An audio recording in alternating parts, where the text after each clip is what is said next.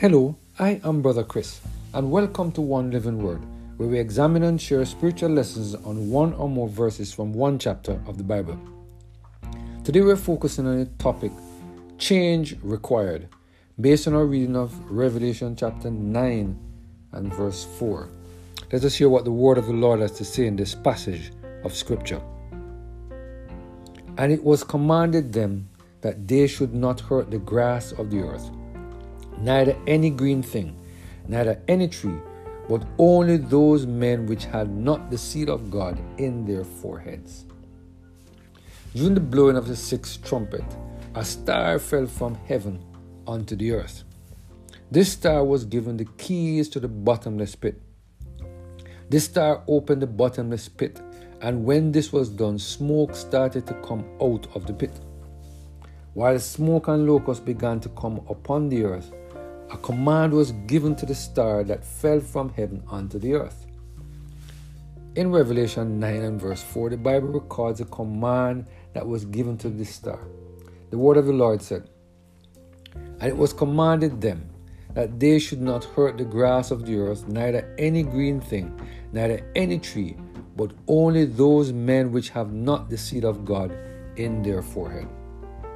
Here we see a clear command given to the star that the grass, green thing, and the green trees should not be touched. Most importantly, the star should not touch anything that has the seal of God in their foreheads. What is the seal of God? Let us take a few minutes to look at the meaning of the word seal that is used in this passage of Scripture. The Strong Concordance defined the word seal as 1.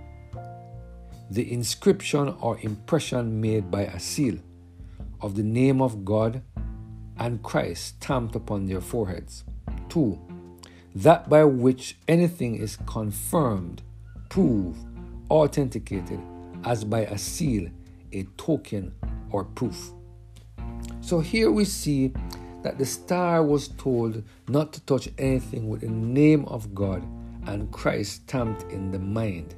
In other words, they should not touch anyone who had the character of God inscribed in their heart. Those who receive the mind of Christ should not be touched. You see, my friend, these individuals would have washed their robes in the blood of the Lamb. These individuals would have had their stony heart replaced with a heart of flesh. These individuals would not have harmed because the image of God would have been fully restored in them. Matthew Henry, in his commentary on this passage of Scripture, made the following statement. 1. The hurt there were to do them was not a bodily but a spiritual hurt. They should not in a military way destroy all by fire and sword. The trees and the grass should be touched, and those that hurt them should not be slain. It should not be a persecution, but a secret poison and infection in their soul, which should rob them of their purity and afterwards of their peace. Heresy is a poison in the soul, working slowly and secretly, but will be bitterness in the end. Number 2, they should have no power so much as to hurt those who had the seal of God in their forehead. God's electing, effectual, distinguishing grace will preserve His people from total and final apostasy.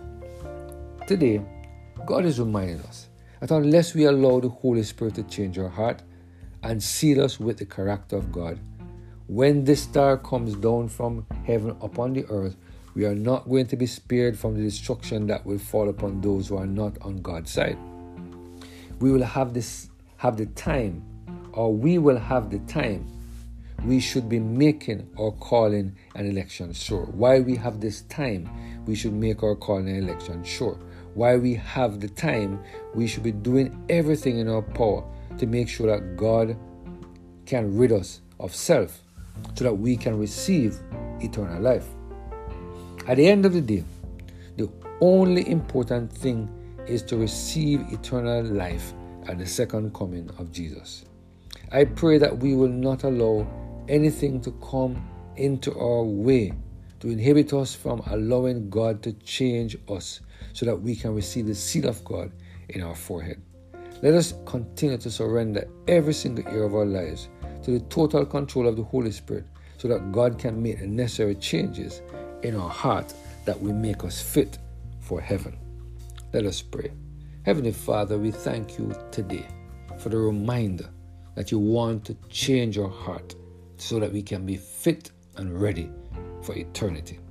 Lord, please give us the strength to surrender our all to the total control of the Holy Spirit so that He can do that all-important work to make us fit and ready. Thank you, Lord, for your blessing and your mercy upon us, we pray. Through Jesus Christ, our Lord. Amen. Have a blessed and Holy Spirit-filled day.